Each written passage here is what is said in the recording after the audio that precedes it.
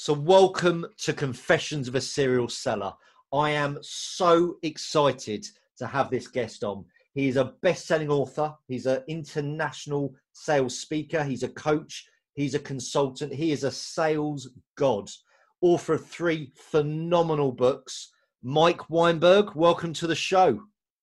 You are overly generous, my friend Tony. Thank you for fighting so hard to get me to join you. I'm so excited for this conversation with your audience. Oh, thank you. Thank you so much for joining me. So, Mike, I always like to start for my listeners, just so they understand what your journey's been like when you got into sales and how you got to where you are now. Oh my gosh, we're going to go in the Wayback Machine. You know, Please, Tony, here's what I'm going to tell you, and this is going to be really funny. As proud as I am to be a salesperson today, and I still say, even though I consult and speak, I'm a salesperson through and through. Yeah. I never wanted to be in sales. Never. My dad was a big-time sales executive based out of New York City, and I thought it was so silly, and I was going to be a business guy. You know, I was too smart to be in sales. And I had a job I hated early in my career, and then I ended up working in a really cool company directly with the CEO, and he was also the chief salesperson for that company. And I got to go with him on our private jet to some of the biggest sales calls at our biggest customers. Wow. And as I watched him sell and I watched him mentor the local salespeople in the regions we would be visiting, I learned very quickly that sales was not what I thought it was. It was not about pitching or manipulating or trying to pull something over. And it wasn't for dumb people.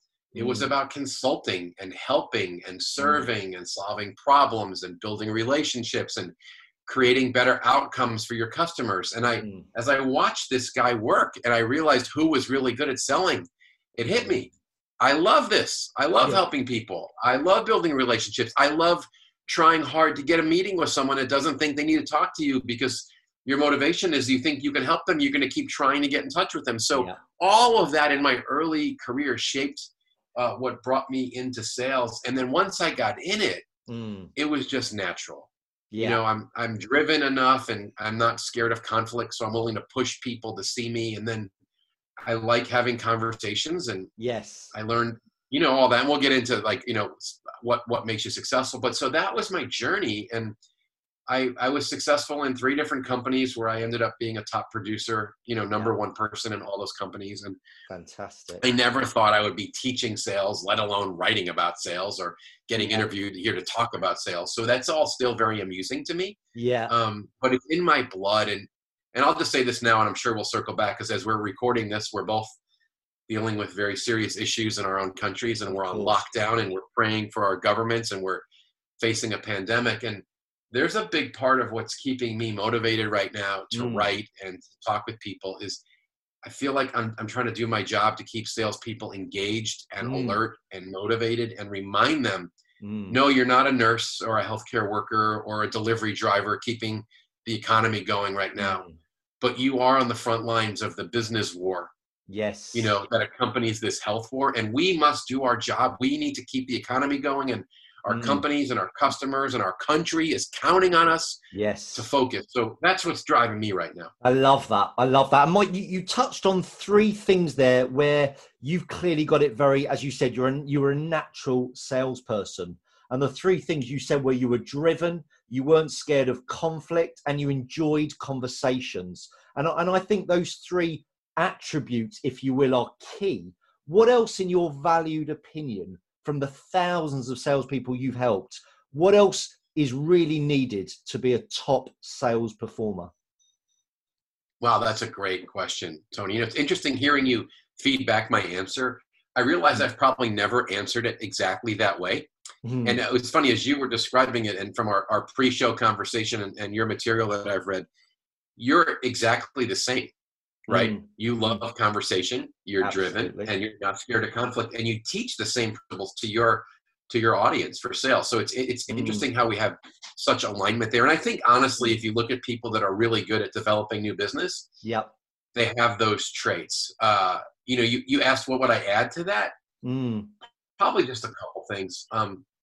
One would be EQ, you know, emotional quotient, ability to be human and and connect with other people. Today we're talking a lot about empathy because especially selling in this environment, we need to be so sensitive to our customers and their panic and their needs right now. So we don't come across as, self-focused and selfish. Yes. But I would say, along with the empathy, the other side of that coin is really results oriented. The best salespeople I know are really competitive. And I talked to a guy last night. He's the guy that sells me my Volvo cars. I have a fun sports car, and then for 10 years, my practical car has been a Volvo. Yeah. And he's the number one guy in North America. He sold 535 cars last year. I mean, that is ridiculous compared to what the average person does. And I called him to see how he was doing. Yeah. And the first thing he told me was how many cars he sold already this month in this very tough environment where we're on quarantine. Yeah. And he's wealthy. He's made his money and he doesn't need really more. But he does this because he's so competitive. He wants to be at the top of the rankings. Yes. So, and he's got the other side. He's so lovable and he has high EQ. He's so relational. But he's got the competitor of, the heart of a lion. So I think if you lay those on the things we first talked about. So I'm curious, what's from your angle, what would you lay on top of those other characteristics? Yeah, great question. I think, and you sort of touched on it about in terms of liking conversations, but I think for me, it's about being genuinely curious. And what I've noticed now, interviewing sort of the top 50 salespeople in the world, and I consider you one of those, is that they are really interested, genuinely interested in their prospect and therefore their customer. And they're not the sort of salesperson that wins a deal and then moves on to the next. They really care about helping their clients get results, and that sincerity, I think, really shines through in everything they do. And I think the buyers today pick up on that. And I just don't think enough salespeople I work with care enough. Wow, that's good. You've had Anthony Iannarino on as a guest. Is that correct? Yeah, absolutely. He's a legend. Yeah. And he is a legend. I think he might be the smartest guy in the sales improvement business. And I always joke that, we're similar, but he's smarter and he's more sophisticated with the approach. Yeah. But you got hair. You got hair, right? Yeah, I have hair. Yeah. We always joke I'm more likable than he is. He's just smarter. But, when I need sales advice, I go to him. And he always is reminding his audience that sales is not something you do to somebody. It's what you do with somebody for somebody. And, that's brilliant. And that's what you were just articulating, right? It's you care. You truly want the best outcome. My dad taught me this when I first got into sales. He sat me down and he said, you need to understand this. He goes, your job in sales is to make the customer win. And if you're always motivated to help the customer win, you're always going to win. And that means you sell with integrity. And sometimes you walk away because it's not the right thing for the client, or you point them another direction. And that has served me so well. And that's really what Anthony was saying. And that's what you're saying, right? With me saying, I care. I want them to have the best outcome.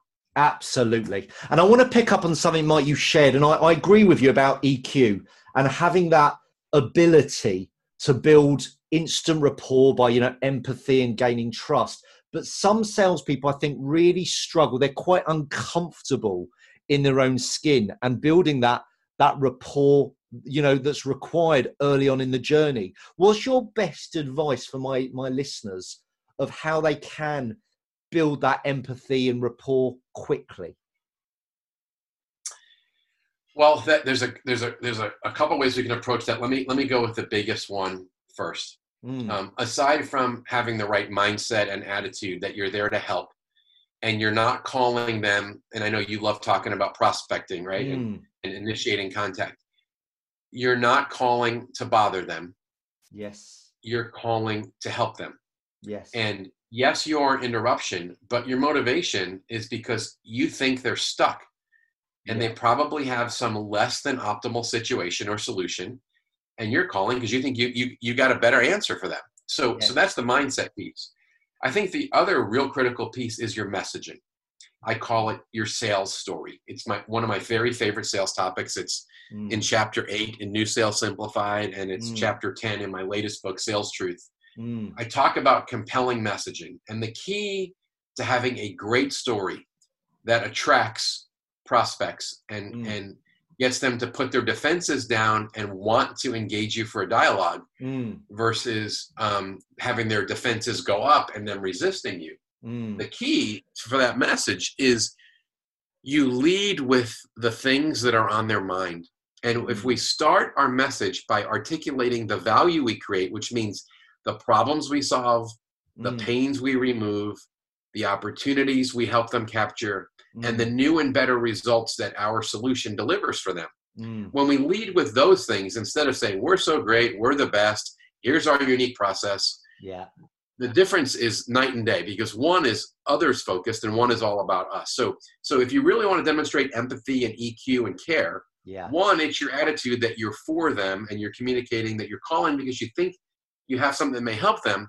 And then when you start to talk or message in writing, you start sharing how you're helping other people in positions like theirs, and maybe you name their title, CFO, controller, manufacturing managers, or their type of company, right? Dental offices, manufacturers, dealerships, whatever the type of customer, look to us when they're struggling with A and they're tired of problem B and they want to achieve result C. Yes. And so I put a lot in that answer, Tony, but what I'm saying is if you can very quickly get to describing how you help, and when I say help, it's problems you solve and outcomes that you create. Yes. Everything changes, and immediately the prospect sees you as someone who is there to help them. Yeah. And because you're listing things that are on their mind that they care about, you're much more likely to not only be likable, but to earn a conversation. I love that. I think that's gold. You touched on a couple of your books there, and I do want to hear about those and get your top nuggets out of them. But before I do, I want you to think back, Mike, in your career in sales, and I want you to answer this for me. Which one sale really stands out for you, head and shoulders above the rest, in terms of what you're probably most proud of? And I want to know why. And then I also want to know what's been the best lesson you've taken from a sale. And it might be the same sale you're thinking about. It could be completely different. But I'd love to get your thoughts on those two. Wow. Okay. The sale I'm most proud of, and then the biggest lesson, huh? Yeah. Okay. I think the sale I'm most proud of goes back to a long time ago in the late 1990s, where I was selling direct marketing programs, and I was the top salesperson in a company right during the internet bubble, and we were still selling an older technology and a solution. And the reason I'm probably most proud of this one is because it wasn't like my typical sale. Typically, I would prospect my way into an account. I'd call a bazillion times. I'd convince them to meet with me. I would get the meeting. I would be charming. I would ask great questions. I would tell a story. They would admit they had a problem. And eventually I would get an opportunity to prove that we could do their jobs well, and I would earn the business. This particular client was very sophisticated, very large, and didn't let on that they had issues. So it took a long time to break into them. There was a company in a city about 5-hour drive from where I live, a city called Memphis, Tennessee. And they were a giant prospect, and it took a long time to earn a meeting. When I finally earned the meeting, it went very well. They were very gracious, but they were also very much confident in their current way of doing things, and told me that there's a very little chance we would do business. And I thanked them for their honesty, and I said I would keep in touch. And I said, when things aren't as rosy right now as you see them to be, or you have challenges, I'd love to help you, or I'd love to be a backup. And I would just continue to share with them, there's a lot of issues we're solving for companies like you. Yes. Well, over the course of a year and a half, I nurtured the relationship and made it very clear to them that I wasn't going to go away, because they looked so much like other companies that loved us and were raving fans of how we took care of them. Brilliant. And I don't know what happened on their end, but maybe, I don't know, a year and a quarter or so into this, they called me and said, would you please come back and see us again? And I went in there and they handed me some opportunities and said, if you could put together a proposal for this, we're interested. And it was a lot of negotiating and a lot of work, but we ended up winning a very big chunk of their business and then winning, millions of dollars of business over the long run. Amazing. And part of the reason I'm proud of that, I guess, is one, as I said, it was a very long sales cycle and it was very different than my typical sale. Yes. And it reminded me that it's kind of what Jim Rohn, who's one of the fathers, right, of the self-help movement, said, you know what no should mean to a salesperson? Nothing. Yeah. Nothing. The same thing it means to a little kid. It doesn't mean they're not happy. It doesn't mean no. It doesn't mean not now. It doesn't mean they're not a good prospect. It just means you're asking and they've said no, but you got to keep trying. So perseverance and relationship won me that sale, not prospecting. So that really, that just stuck with me. I love that. I love that. Before we jump into a lesson, I want to ask that, you mentioned the word perseverance. In your opinion, how many times should a salesperson keep knocking, for a prospect they want to work with? It's a great question. I think the only way to answer that is to use the phrase, it depends on the opportunity cost. Because you and I get asked this all the time. Yeah. When do I give up? Well, my answer always is, it depends how significant the opportunity is and how much time is it taking you. If you're a prisoner of hope, that's a phrase from another sales trainer. If you're a prisoner of hope and you think you're going to get this business and you're not working other opportunities and you're betting that it's going to come through for you, well, then you're a fool, right? Yeah. Prisoners of hope usually starve to death. Yeah. But if it's a giant opportunity like that and you feel like in a few minutes a week, you can try to advance the ball down the field, down the pitch in your world, right? You are putting a little bit of effort to build relationship, to add value, to drip a touch on them. A recent success story, a white paper, an article, something. Absolutely. And it's not really taking a lot of your energy and your time. Then I would say you never give up. Yes. Because you don't know what's going to happen. Because I have this situation. I work with a trucking company here in the U.S., very big American truck brand, heavy duty trucks. And I'll be in the truck with one of my sales guys that I'm coaching, his team. And we'll drive right by a gigantic potential customer that has 100 trucks of his competitor in their yard. And I'll say, why don't we go in there and make a prospecting call? And the guy will look at me and say, no, they're with the competitor. They love them. Yeah. And I'll say, that's exactly why I'm asking you. Why don't we go in there and make a call? Because you don't know what happened yesterday. What if they're pissed off? What if the competitor dropped the ball? What if they changed something and now they're not happy? Yeah. And the guy will look at me and go, well, I was in there like 7 years ago and they were very happy. And I'm thinking, that's why you stink at sales, because you have no hope and you don't try. So, I don't know. Does that answer your question? I think it really depends. 100%. I'm on the same page. And the other thing I say on that is two things you touched on is obviously it's the size of the opportunity, but I'm always thinking as well, who do they know? So I look at opportunity twofold. One is I want to win that piece of business for A, B, C, D reasons, but I also know they're a very well-connected person. And I believe when I can demonstrate value and give them a huge ROI in their world, I know they'll become a raving fan and introduce me to some powerful connections. And I call them my whale, because my whale, the biggest customer you could ever win. It's not sometimes just about the people you're prospecting, but it's their connections, right? Yeah, it's good. That's really good. I love how you put that. What's your, and what would you say your biggest lessons came from that deal? Or do you feel you've won or learned better things during your journey? Yeah, I think the biggest, I don't know that that's the biggest lesson. I think that was just rewarding. I think the biggest lesson I've learned is that the top of the funnel is more important than the bottom of the funnel. And I preach that, and most of the guys that you've interviewed share some version of the same thing. Most people when you go to help a sales team, a lot of times I get asked for help with closing. Yeah. And how do I get this deal closed? And at the end of the day, 90% of the salespeople don't have closing problems. They have opening problems. Totally. You know what I'm saying? It's not that they can't get a deal closed. It's that they don't put enough stuff on the top of the pipeline. So they don't have enough things to work. When your funnel is full, Jeb Blunt talks about this beautifully. You sell differently.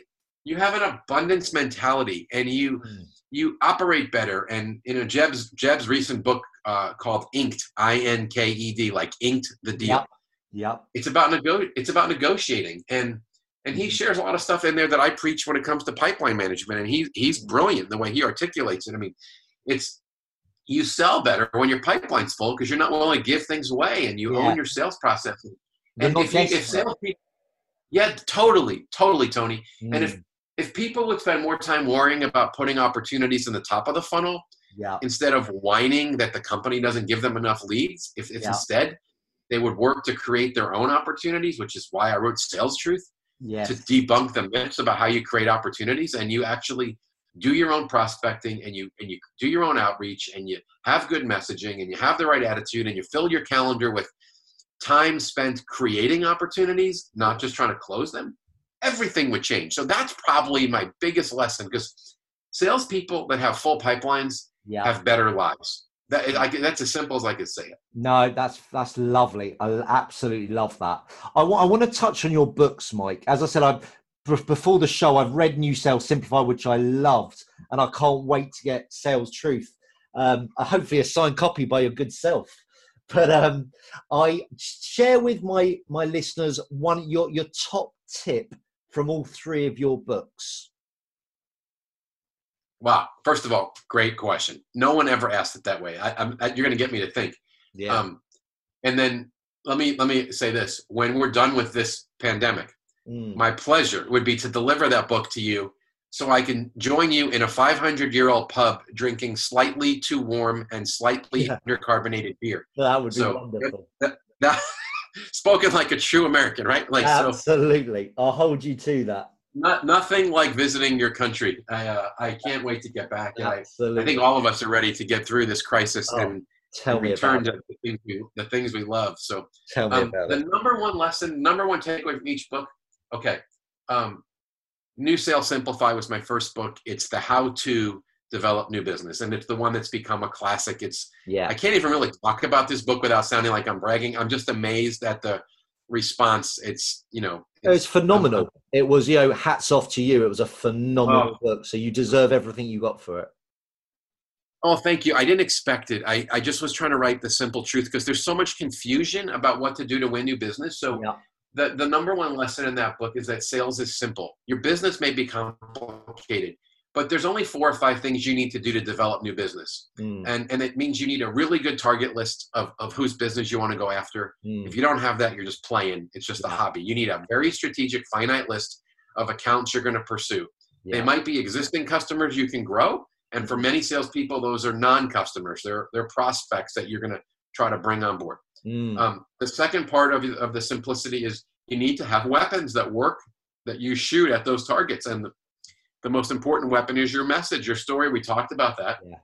And then all you really need in sales after that story is the ability to prospect, which means to get a meeting. And then you need the ability to conduct a good meeting, which means you know how to structure a meeting.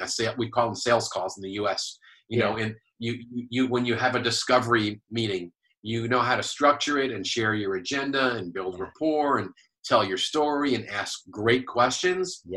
And then tie your presentation to what you learned from your discovery. And then you flesh out objections and you define a next step. That's a good meeting. So if you have a good target list, you have a good story, you can secure a meeting and then run a good meeting. The only other piece left is, do you own your calendar? Do you manage your time? Are you disciplined enough to spend enough time selling instead of just babysitting or other stuff that salespeople do? So that's the message from New Sales Simplified. Sales is simple, and you would be amazed. Sometimes I go into the most sophisticated companies and having that conversation and then coaching them on those 4 or 5 topics, we fix their sales problem. So that's Sales Simplified. Sales Management Simplified is a framework for how to lead a sales team.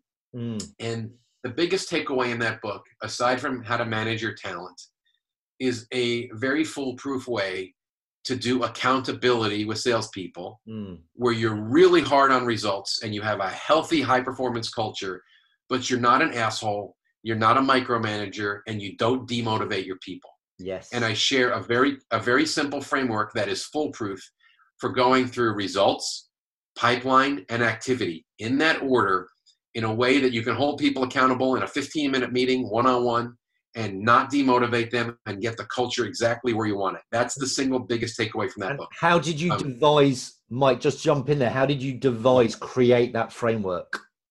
I stole it. How's that? My mentor and my friend and my former business partner, Donnie Williams, one of the great human beings on this planet, was my boss in the 1990s. And he used to hold me accountable with that framework. And then we were business partners for about 4 years. Yeah. And I watched him teach this to sales leaders. And it was so good that I started teaching it. And when I write about it, he gets all the credit. And today he's back in consulting. He left for a while and was leading sales teams. He's back, and I give him a bazillion leads to go do consulting. And everywhere I go, I preach, this is Donnie Williams methodology. It's so good. Love that. So that was a big takeaway there. And then Sales Truth, there's a couple big takeaways, but one of them is to be very careful. The first half of the book is me being somewhat righteously angry and venting about the sales improvement community and some people you and I were even talking about before we started recording. Yes. Because there's a lot of lies and there are a lot of agendas and there's a lot of nouveau nonsense. If you go on LinkedIn looking for sales advice, the crap that is put out that's supposedly credible is so scary. And what happens is with some of these online experts who, don't really have books and they don't even have much business, but they like to tell salespeople everything has changed and nothing that used to work in sales still works. And should you dare pick up the telephone, you're a fool, you're a Luddite from the Dark Ages, a dinosaur. You should fail. And then they preach stupid shit like, hey, Gary Vee is your role model for how to be a business-to-business salesperson. You should get online and drop your F-bombs in your video and look real cool, and that's going to bring a lot of people to you when you're selling, business-to-business sales. Yeah. Or there's a social selling expert, who talks about, Kylie Jenner is the proof that social selling works. You should take Instagram selfies and post those, and people will follow you, and when they're ready to buy, they'll come knock on your door. And let me tell you something. I don't know one business-to-business salesperson who works for a company selling pharmaceuticals or defense products or printing or consulting or plug-in manufacturing or heavy equipment or plug in the type of company that we work with, right? Yeah. Who's making a living because they post on Instagram. It's one thing if you're a celebrity or a trainer or a thought leader, but they preach this nonsense that doesn't work. So the number one takeaway from Sales Truth is everything has not changed. And then I go in the second half of the book and I show what's working today. Yes. What are the best salespeople doing to set themselves apart, to be value creators, to not get commoditized and all that stuff. That's the big takeaway there. Love that, Mike. I love that. I love that summary. I want to end on this. I mean, you've shared some absolute nuggets with my listeners. What would you say is you mentioned something earlier with, the great Anthony Iannarino. So I want to something slightly different. What would you say has been the most valuable tip that you've ever been given that served you the best in sales, and not what your dad told you and not what Anthony Iannarino said about, we work together? What's your number one tip? Number one best bit of advice, rather, you've been given? That I've been given.